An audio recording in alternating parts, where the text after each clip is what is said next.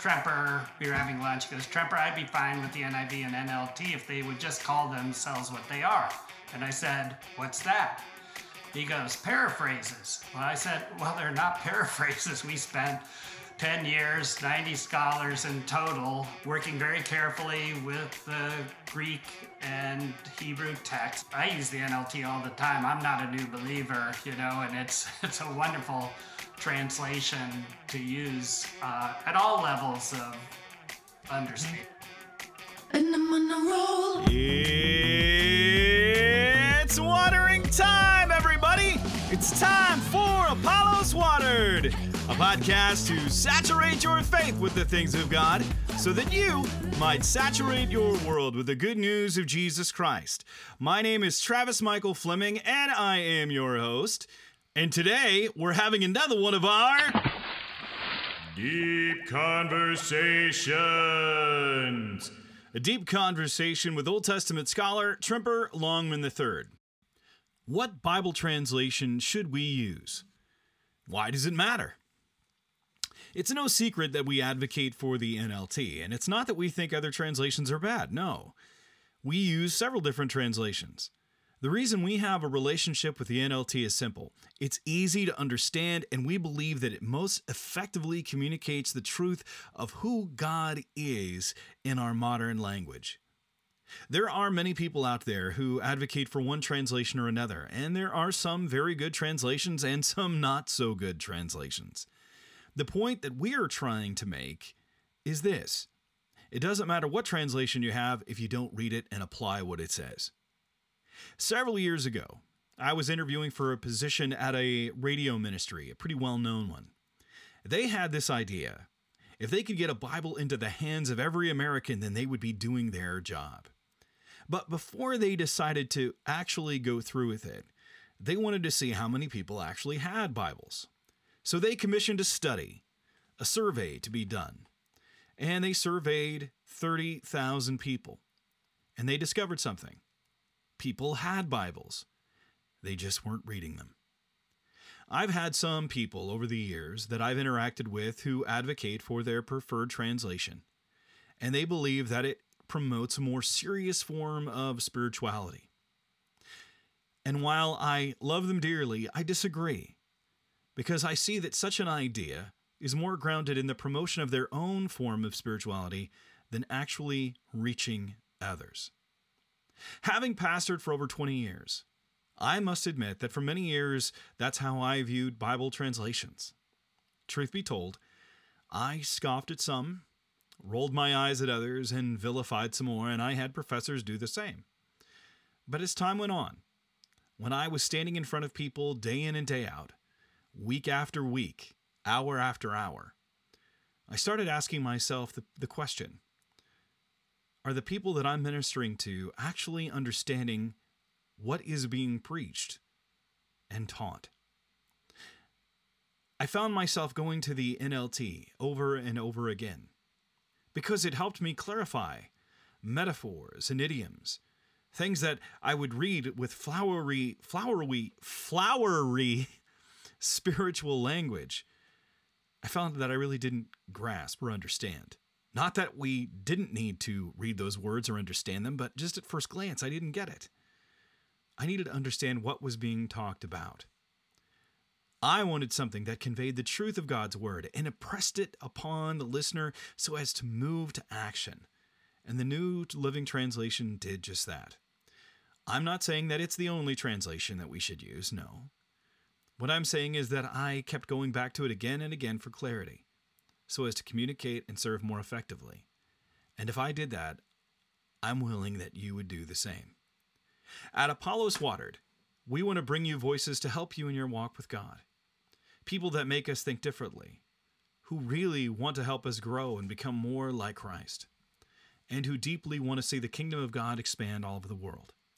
Today, we are privileged to have one of those voices. We are pleased to welcome Tremper Longman III to the show. He is the Distinguished Scholar of Biblical Studies at Westmont College in Santa Barbara, California, where he was the Robert H. Gundry Professor of Biblical Studies for 19 years before his retirement in 2017. He earned his BA from Ohio Wesleyan University, his Master of Divinity from Westminster Theological Seminary, and his Master of Philosophy and PhD from Yale University. Prior to joining Westmont in 1998, Longman taught for 18 years at Westminster Theological Seminary in Philadelphia. He's also served as visiting professor at the Seattle School of Theology and Psychology, an adjunct professor at Fuller Theological Seminary, and a guest lecturer at Regent College and the Canadian Theological Seminary. Longman has contributed to a number of commentaries, including the New International Commentary on the Old Testament, the Song of Solomon and Ecclesiastes, the NIV Application Commentary for Daniel, and the New International Biblical Commentary, Jeremiah and Lamentations, as well as the Baker Old Testament Wisdom Series for Proverbs. In addition, he was the senior translator for the wisdom books on the central committee that produced and now monitors the New Living Translation. He's married to Alice, and they have 3 sons. Happy listening. Tremper Longman, welcome to Apollos Watered. Thank you, Travis. It's great to be here with you. I'm so excited about this conversation. Are you ready for the Fast Five? I am, I think, ready.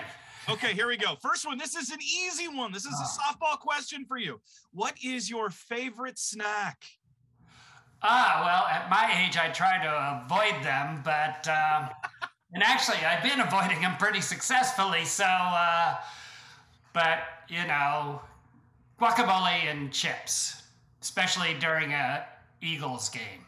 Oh, you're an Eagles fan? I'm a big Eagles fan. Well, let's stop a moment and pray. The Eagles, I have a friend of mine. He's probably going to listen to this episode. He pastors a little outside of Philly. Yeah. In Souderton. Yeah. And I was like, "Are you an Eagles fan?" I didn't know he was from New York. And he's like, "Are you kidding me?" And he's like, "They're a bunch of degenerates." Yeah. Well, I had 2 season tickets when we lived in Philadelphia in the most notoriously degenerate section of the old Vet Stadium with all the South Philly guys. So it's a long story why I had tickets there, but I have 3 sons, used to take one, take turns taking them there. They got a real education sitting in the end zone and the 700 level in Vet Stadium. So their education, was it in football or in the sinful nature and depravity of man? I was referring to the latter. Okay. Well, if the Eagles were losing, their father was a model of that. Okay. All right. Well, let's continue that Philadelphia train of thought here. Since you lived in Philadelphia, and Philadelphia it's known for its cheesesteaks, you need to weigh in. Pat's or Geno's? Pat's, because I coached Little League and had the son of the then owner of Pat's on the team. So, but we usually went to Fatty's. Fatty's on the way down. We lived in the Chestnut Hill area. We'd go down the Vet. We'd pass by Fatty's, and what a great name for a cheesesteak. Yeah, Fatty's. Just hearing it makes me think I'm going to gain weight. That can be pretty bad. Okay, here we go. Here's our next question. You are Tremper Longman III. Do you ever go by Third? No, and I don't go by Trey either, which I understand is another, so I don't. I mean, it always gets complicated if there are too many Trempers around, but how about triples? No, not triples either. Nope. Is your son the 4th? My son's the 4th. Yeah. Okay. So, and of course, Tremper, we call my grandfather. So my great-grandfather. So my father is Tremper Longman Jr. My grandfather we call him plain Tremper Longman, or Tremper Longman the Superb. The Superb. I like that. my great-grandfather was Samuel Tremper Longman, and my great-great-grandfather was Walter Longman, who married Leah Tremper. And but two of my daughters-in-law are pregnant, and one with the boy. But before I get to the boy, he won't be named Tremper. I have to say, this very day, my son Tim's second daughter, Samantha Tremper Longman, turns 3. It's her birthday today. So happy birthday to her. we happen to be at their house at the moment, and so Sam is downstairs running around celebrating her birthday. Awesome. That is awesome. So have you thought about this though? Because I pastored in the inner city of Chicago, so I always had kids giving me rap names. Oh yeah. So my name is obviously Travis, so they would call me Hot T. Oh yeah. So you should be Yeah. TL3. TL3. I sometimes go by TL3, but they call me T-Dog. And Well, we know your academic credentials. I mean, you're an Old Testament scholar, but let's move out of that for a second and stay there. What's your favorite non-academic hobby? Yeah. I don't know whether playing squash, though during COVID I haven't been playing much squash. Walking is a favorite one. My wife and I walk every day, not too exciting. Watching Marvel movies.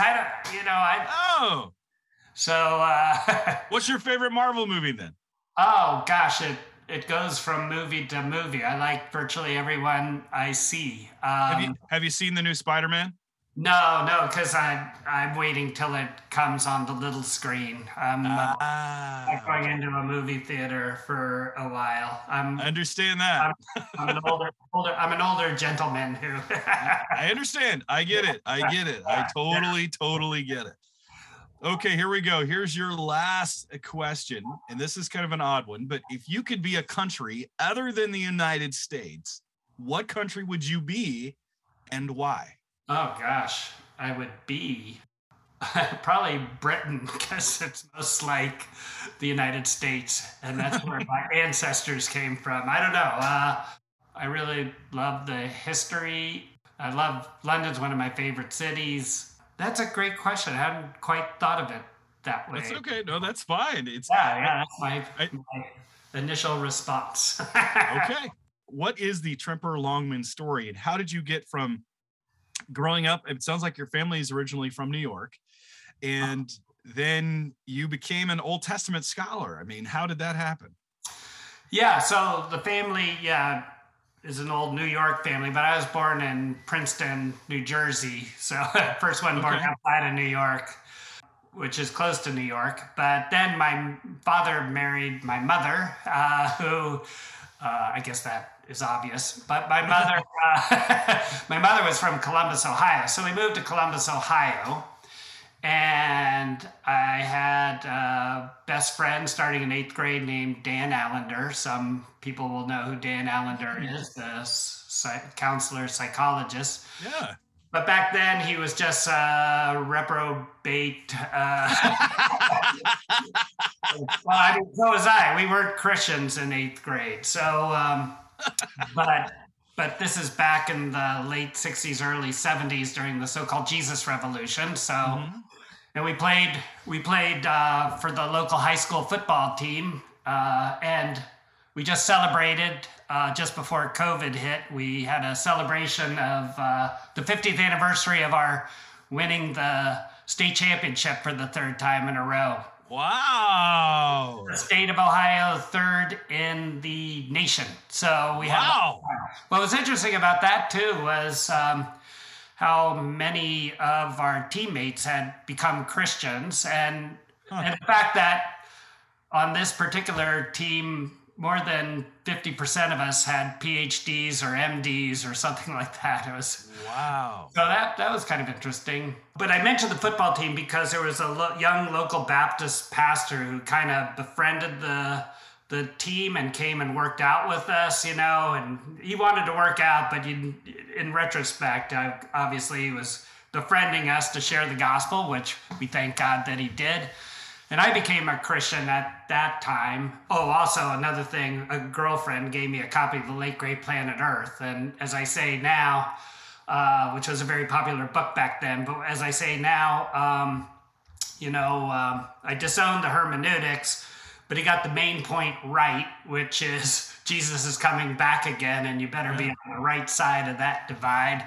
By the way, I just finished a commentary on Revelation that's coming out in April. But so I became a Christian, but already going to Ohio Wesleyan University, small liberal arts college. I wasn't much of an academic. I think I was a C student. I wanted to play football, and I did play football up at Ohio Wesleyan small school for a while. But at that time, I had become a Christian, and other people were becoming Christian, so we got a Christian fellowship going.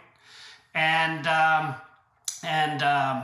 the second year, I met a woman named Alice, and Alice had just become a Christian too, through the ministry of some Westminster Theological Seminary students, including now famous New Testament scholar Andrew Lincoln, who was a student at Westminster at the time. And there were other interesting students at Westminster at that generation, like Wayne Grudem and Jim Hurley and Dick Keyes and a bunch of people. So just to mention that because when I met Alice, she had just come from L'Abri, where they told her you have to go to L'Abri to learn about the faith. And so she studied with Francis and Edith Schaeffer, and Os Guinness was there. Matter of fact, the day she arrived, Oz was getting married to Jenny. And so, So in any case, so when I met Alice, she basically, I've said this to John Eldridge, by the way, Wild at Heart John Eldridge, with his picture of the Christian man as kind of a rancher sweeping women off their feet. I said, not in my case. In my case, my wife's model of a Christian man was a PhD in biblical studies. So my average went from a C to, I think I never got anything under an A after that, because she wouldn't make out with me unless I studied.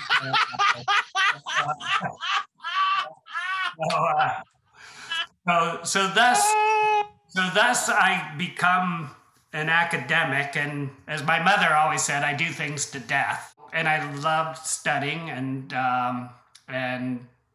so then I went off to Westminster Seminary to teach. I mean, not to teach, to study, get my MDiv, but with the hope that I'd go into an academic ministry, and met Ray Dillard, young Old Testament scholar, very charismatic, and he just got me very excited about the Old Testament. So he encouraged me to go off to graduate school. I went to Yale, did my doctorate, and afterwards he hired me back at Westminster, where I stayed for 18 years, 15 of the best years of my life. But then I went to Westmont College, where I taught 19 years as the Robert Gundry Professor of Biblical Studies. And I redeployed in 2017 so we could move back east to be close to our kids and grandkids. So what state are you in now? We live in Alexandria, Virginia, right across the river from Washington. So 2 of my sons and their family are here in the DC area, and another one's down in Charlotte. Okay, so it's a lot closer. Going from Philadelphia to Westmont, that had been quite a change. Yeah, it was really tough to get used to that always sunny 72-degree weather with the mountains and the ocean both a mile away, and suffering for the Lord. We love Philadelphia. We really do. And we love Santa Barbara, which is where Westmont is. And then we love Alexandria, Virginia. It's a very interesting place. And how long have you been there? About 4 years, you said? Yeah, about 4 years. 4 years, okay. Yeah. And I'm still teaching a lot. As a matter of fact, as I told you yesterday, I just finished grading 90 exams from Westmont College while teaching hybrid, and I'm on the board of trustees there. And so but I also taught a course for Missio Seminary, and I'm teaching of course, with my friend Dan Allender at the Seattle School in a couple months, and so Busy I'm guy. busy, yeah. Busy guy. That's why I'm so glad to have you on the show to take time out. And I wanted to talk a little bit. I mean, you've got so many different things that you are into. You're considered an expert in Old Testament, specifically wisdom literature, but you were senior translator on the New Living Translation. Yes. And when we're just talking about that for a bit, because for me, and I told you in the pre-show, I've been a pastor for 20 years, and anybody that's been in pastoral ministry has their preferred Bible. Yeah. And you know, I remember just very young, and I remember sitting in church just as a young boy, and I didn't understand the King James at all, and that's what was used at the time. And I remember when my cousin brought the new King James, and I was just so excited to be able to actually read and understand. I wasn't walking with Jesus, but I could understand what he was talking about. And then moved on to the NIV. When I graduated high school, I had gifted it from my grandparents and did that. But then I went on to Bible college later, and that one was the NASB. But I didn't like the NASB. Everybody told me this is the literal words, and I'm like, well, it might be literal, but it's not easy to read. Yeah.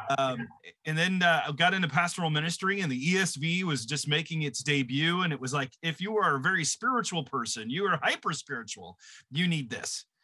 And that's just what it seemed like. It's not like anyone said that to me. And I love the ESV, and I've used, I try to do a different translation every year. But when I got further into pastoral ministry, and I'm meeting people from all kinds of backgrounds, people working in warehouses and factories, they're busy. I mean, some of the people in my church just had a very hard time reading anyway, because we had a real big cross section of just America, really, and a lot of different immigrants. And so I started using the New Living Translation because not only was it simpler and it flowed, it was how people spoke. And I especially loved it because of the wisdom literature. And you got into Proverbs and Ecclesiastes, because if you talk about just a translation and you get the words exactly right, but concepts across cultures don't always translate.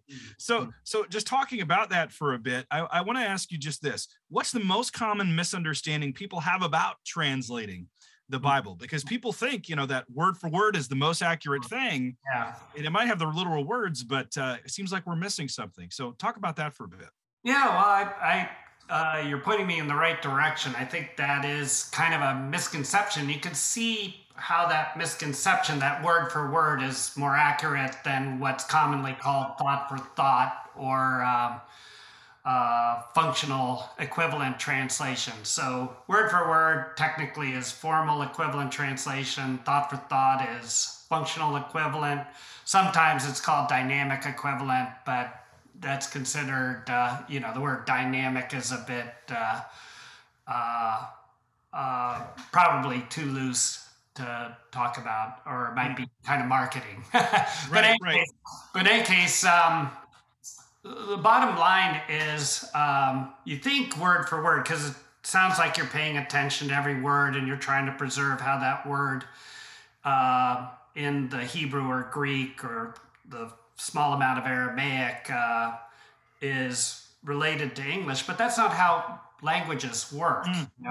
Right. What you do is think, a lot of people know the Spanish expression como se llama, and if you ask how do you translate that, they're going to say what's your name, and that's a thought for thought translation as opposed to what is it called or what is it named, or how is it named. So just that one example shows you that thought for thought actually communicates more accurately the meaning of the original language. Now, you could go too far in that direction. You can, and we need translations that are more word for word. So what I always tell people is, isn't it wonderful that we have this wide spectrum of translations that we can use, and you should read more than one of them. I agree. That's why I try to go through different types of study Bibles over the years. Yeah, right. Going through different versions, because it brings out a different emphasis. I mean, It's awesome. I mean, whether it's the NLT Life Application Bible or the Chronological Study Bible, which really messed with me. Yeah. But doing the HCSB or CSB or NIV or the Archaeological Study Bible and the NIV, just each one brings out something different. Actually, one of my favorites was the Literary Study Bible, which is because that was looking at the Bible through literature. Yeah, so that's why I try to tell people there's the best one's the one you read. Yeah, that's exactly right. I should also, while I'm thinking about it, something you said brought this up.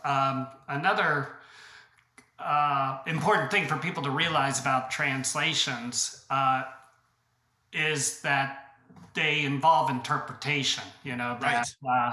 And so you should be mindful of where your translation's coming from. Not that, and I would say none of the major ones out there are going to mislead you or anything, because what's really important in Scripture is clear, and that message is going to get across. But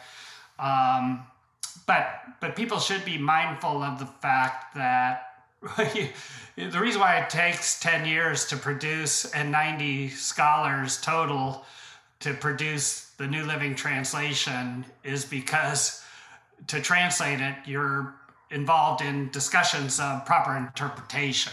Just take a good example, Genesis 1:1 and 2. Do you translate it, in the beginning, God created the heavens and the earth, period. Now the earth was formless and void. Or do you translate it, in the beginning, when God created the heavens and the earth, comma, the earth was formless and void. And so that's just one example of the fact that, translations are interpretations, which should tell you to look at more than one translation when you're doing a deep dive, into, and also use good resources like the study Bibles you're mentioning.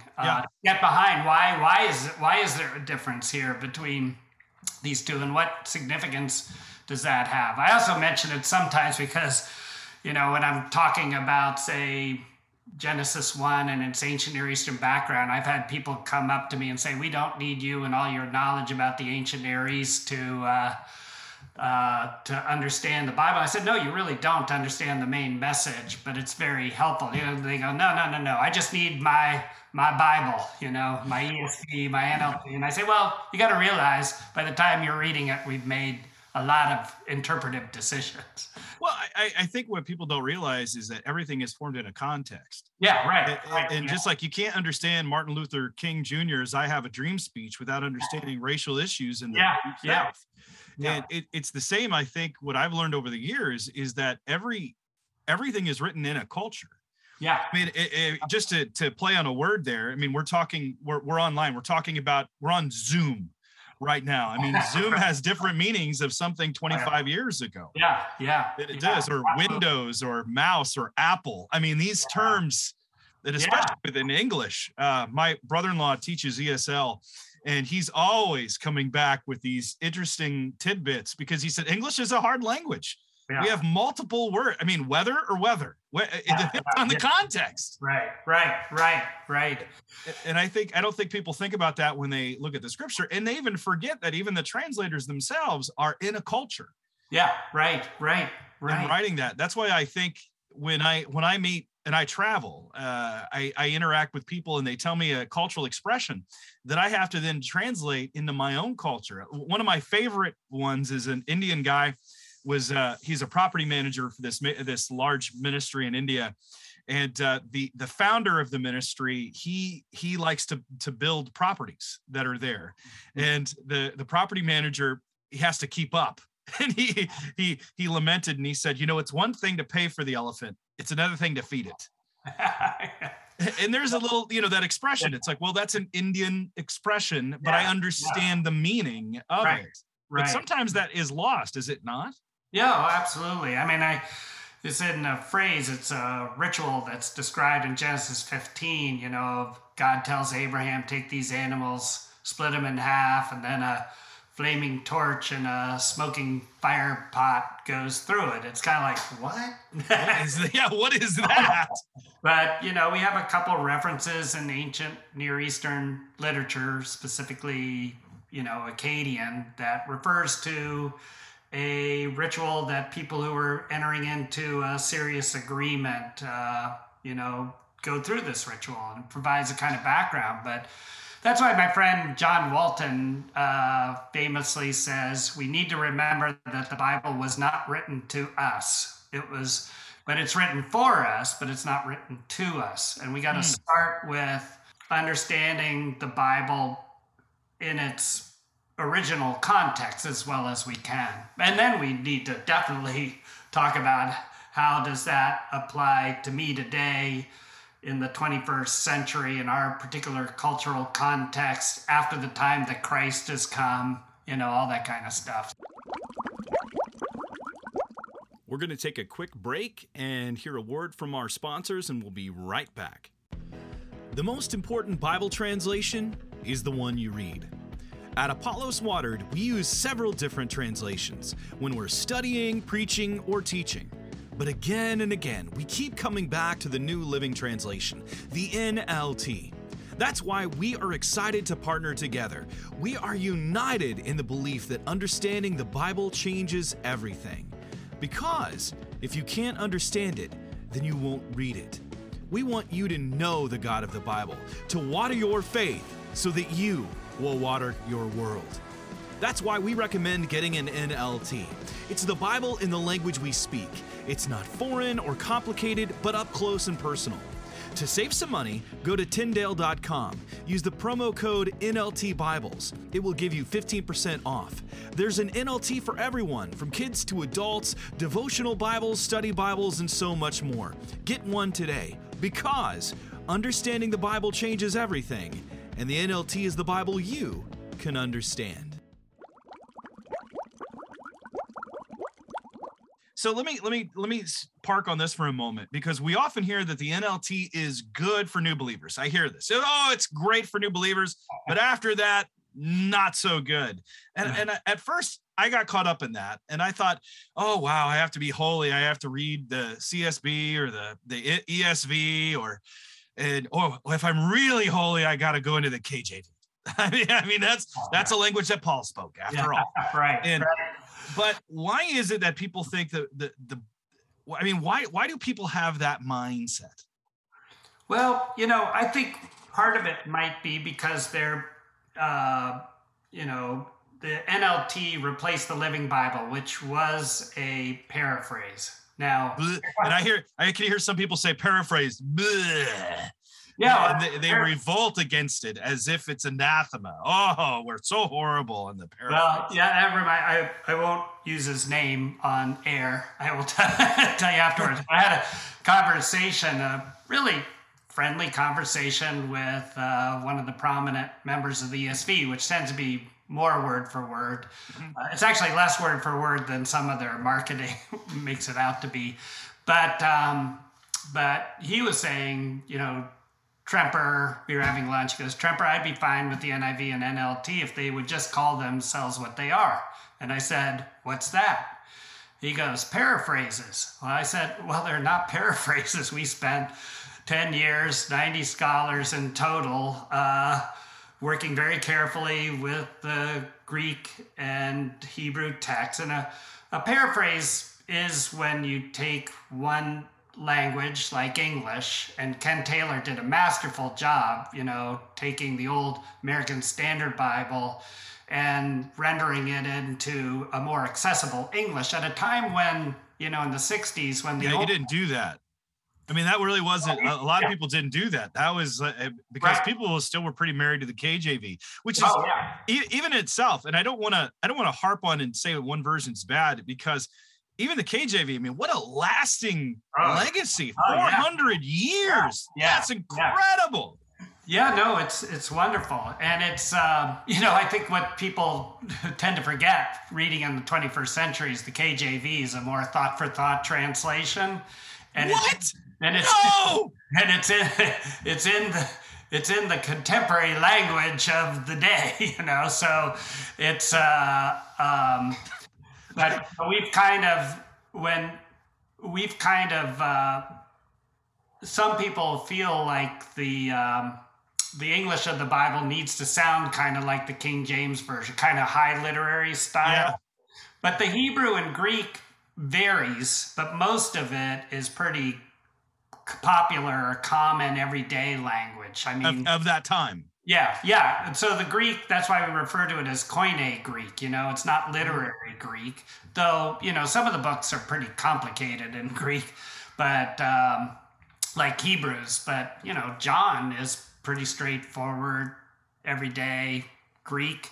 In terms of the Hebrew, Isaiah kind of flies to high literary heights. Job has its difficulties, partly because it uses so many rare words and it's in a kind of poetic syntax that is difficult. But, most of the prose is pretty straightforward Hebrew. So the idea that our English Bibles need to use multi-syllabic technical terms in order to reflect the biblical language, I think is kind of a misunderstanding. Though I'm glad we have translations out there that use propitiation, atonement, all these technical No, I'm glad for those theological words. But on the other hand, it's good that we also have translations like the NLT that'll translate to atone as to make right with, which captures the meaning. The meaning. Well, because I notice, I'm a big advocate of trying to keep, don't lose theological words, but explain them. Yeah, right. And oftentimes I don't think we do that. We throw out words and we expect people to know it. And how often do we use the word propitiation? We just don't. That's not in our modern vocabulary, but the concept and the truth of it is there. We just need to draw it out. And so that's why I'm grateful for the NLT, but I'm also grateful that you said that some keep that. And that's why I do believe that the most important one is the one you read, and you should have a variety of translations. But when I do hear that it's only for new believers, I cringe, because I've talked to several pastors and it's almost as if they're secretly telling me, because they're afraid of what their church members are saying. It says, well, that's what I read for my private time with the Lord. And I'm like, why are we whispering right now? I mean, what's going on here? I don't understand. Well, we used to and this was a joke, inside joke. We used to say the NLT will be a translation that pastors will hate because it makes it so clear they don't have to explain it, Ouch! But in that conversation with that pastor, he made a good point, though, and that is, in the NLT, and then it becomes, if we're discussing something, and even just take a hypothetical example, word of Jesus. Is that a word about Jesus, or is that a word that Jesus speaks? Sometimes it's a little bit ambiguous, but if we, as a committee, have a we think, or at least 80% of us think that it's word about Jesus, we'll say word about Jesus, not keep it ambiguous. Mm-hmm. Whereas, some translations retain the ambiguity by just translating such an expression as word of Jesus, which is great. Again, I'm glad we have both kinds of versions, but again, getting back to your original point, I use the NLT all the time. I'm not a new believer, and it's a wonderful translation to use at all levels of understanding. So, how do you then, you talked a little bit about this, you touched on it, but how do you handle the tough parts when words or phrases have meanings that are ambiguous? So you do have a tendency to translate it to make it more clear, while other translations have a tendency to leave that ambiguity there and place that upon the pastor, the interpreter, the everyday reader. So how did you guys handle those? Yeah, we handled it by, if there was kind of a consensus that it meant one thing rather than another thing, we would translate it to clarify the ambiguity. And all translations do that to different levels. And so here's another example, and it becomes a decision when we translate the Song of Songs, which is full of all kinds of metaphors that are difficult for us to comprehend.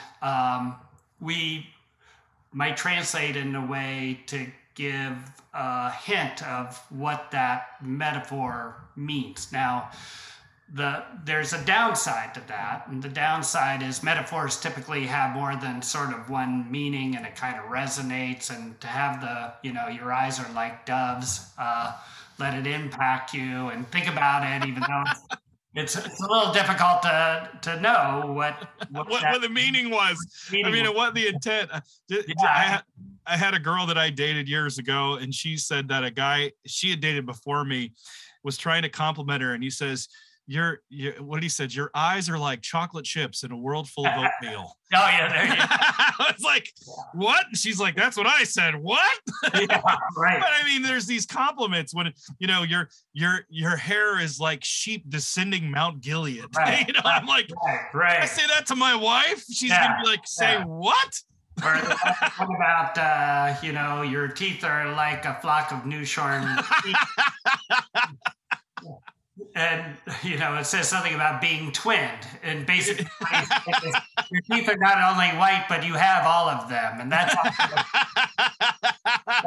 apparently was a compliment back in the world. But I mean, how do you even translate that today? But your teeth are like milk at Publix. I mean, it's white in a row, and there's a full thing of them. I mean, what do you do for that? I don't know. Yeah. Oh. But yet we know, I mean, God still communicates through that. And that's the power of the word. And that's what I love about it. And it doesn't matter your culture. Yeah, that's right. That's right. For sure. That's the beauty of it. But how do you then as a translator, did you have to think about genre and culture? Because to me, what we're doing is all about culture. Because it's my contention that culture determines everything we see. Yeah. We all have cultures we live in. We have subcultures, church cultures, academic cultures, city cultures, neighborhood cultures, family culture. We have cultures everywhere. Yeah. But how did you guys weigh that when you're translating? Well, first of all, in terms of the ancient culture from which the texts come, we were, very mindful of that. And as we translate, and also the difference of genre. I mean, you're exactly right. Genre is such an important consideration and interpretation. And I think we were aware of our own culture, where we were coming from, though that becomes much more difficult because, as you're saying, there's more than one culture out there. Matter of fact, if looking back, 30 years ago now when we started the project, and this is true of most translation committees of the time, it was not mindful enough, shall we say, of diverse cultures, English speaking. Esau Macaulay has written a really good, I forget what it is, I've read Reading While Black. Yeah, he wrote Reading While Black, and Esau then wrote a piece, I forget where it is, on translating, and just pointing out that, it's important for translation committees to include diversity of gender and color and so forth. And I think that's going to be true moving forward, that because, again, one of the things that is an important implication of what you're talking about culture is that cultures change over time, languages change over time, which means that it's really important that translations go through major revisions every, say, 25 years. Like you said, language is changing. I remember C.S. Lewis writing that language was like a river or a stream. It's always moving, it's always changing. And I feel like in today's culture, it's changing so quickly Yeah, with globalization and the internet and a lot of the different postmodern ideologies that are there, and questioning of language and meta narrative. And so I think you're right. I think we need to we're always changing our language and what's said. I mean, just think of terms that we've added over the last 2 years: COVID-19, social distancing, you know, the mask idea, even Zoom. All of these terms are new to our cultural lexicon. And then they change how we think, how we know, how we go about language. But some still say, well, you know, the Bible cuts through all that. Well, it does, but you still need translation, because last I checked, you're not reading in Hebrew, Aramaic, and Greek. Yeah. Anytime you translate language, right? Yeah. Let's you first use a non-controversial, relatively non-controversial example before using a more controversial example. Sure. Yeah, back when the King James was originally done, you distinguished in English between second person singular and second person plural, you know, you or thou. And so one of the New King James Version, when it does its good work, it gets rid of the you, thou, and it obscures kind of the distinction which Hebrew has between... We're just saying you? Yeah, by just saying you. You just say you for singular, because we don't say thou anymore in everyday. We should bring it back. thou in this podcast. Yeah. Some words we need to bring back, Tripper. We need to bring some of this stuff back, because King James, praying to King James is awesome. I feel like I'm in the glory of heaven when the King James gets prayed.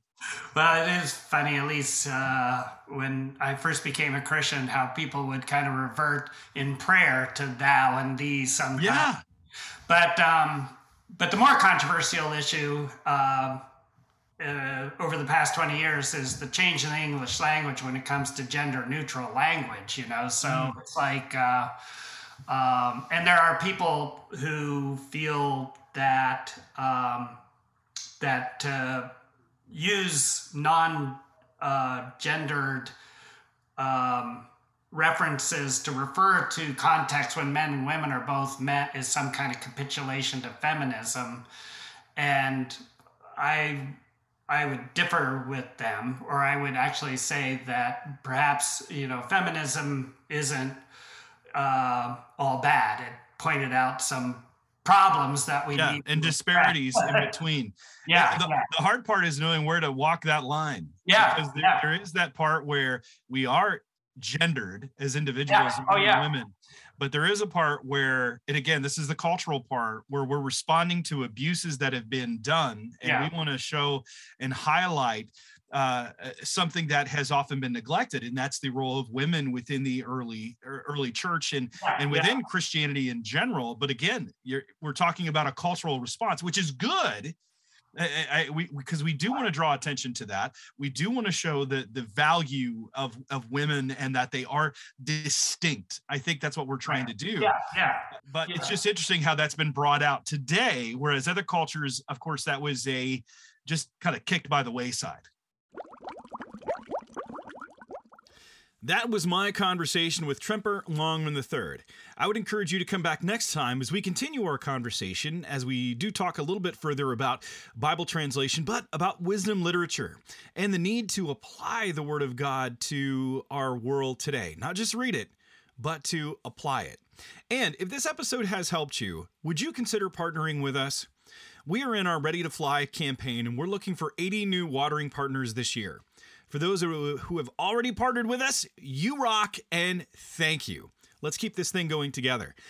We'd love to have more people grow from connecting with Apollos Watered. If you've been impacted while listening to a podcast, would you do us a favor? Screenshot it, text it to a friend, share it on your stories, or simply share it directly from whatever podcast platform you are using. It would also help us quite a bit if you would subscribe or leave a review also, because that puts it out there to more people. Remember, there's also content on Instagram, Facebook, and our website that is shareable. Together, we want to leave a trickle of truth and encouragement around the world so as to watch people grow. Much thanks to our Apollos Watered team of Kevin, Melissa, Donovan, Eliana, Rebecca, and Audrey. Water your faith, water your world. This is Travis Michael Fleming signing off from Apollos Watered. Stay watered, everybody.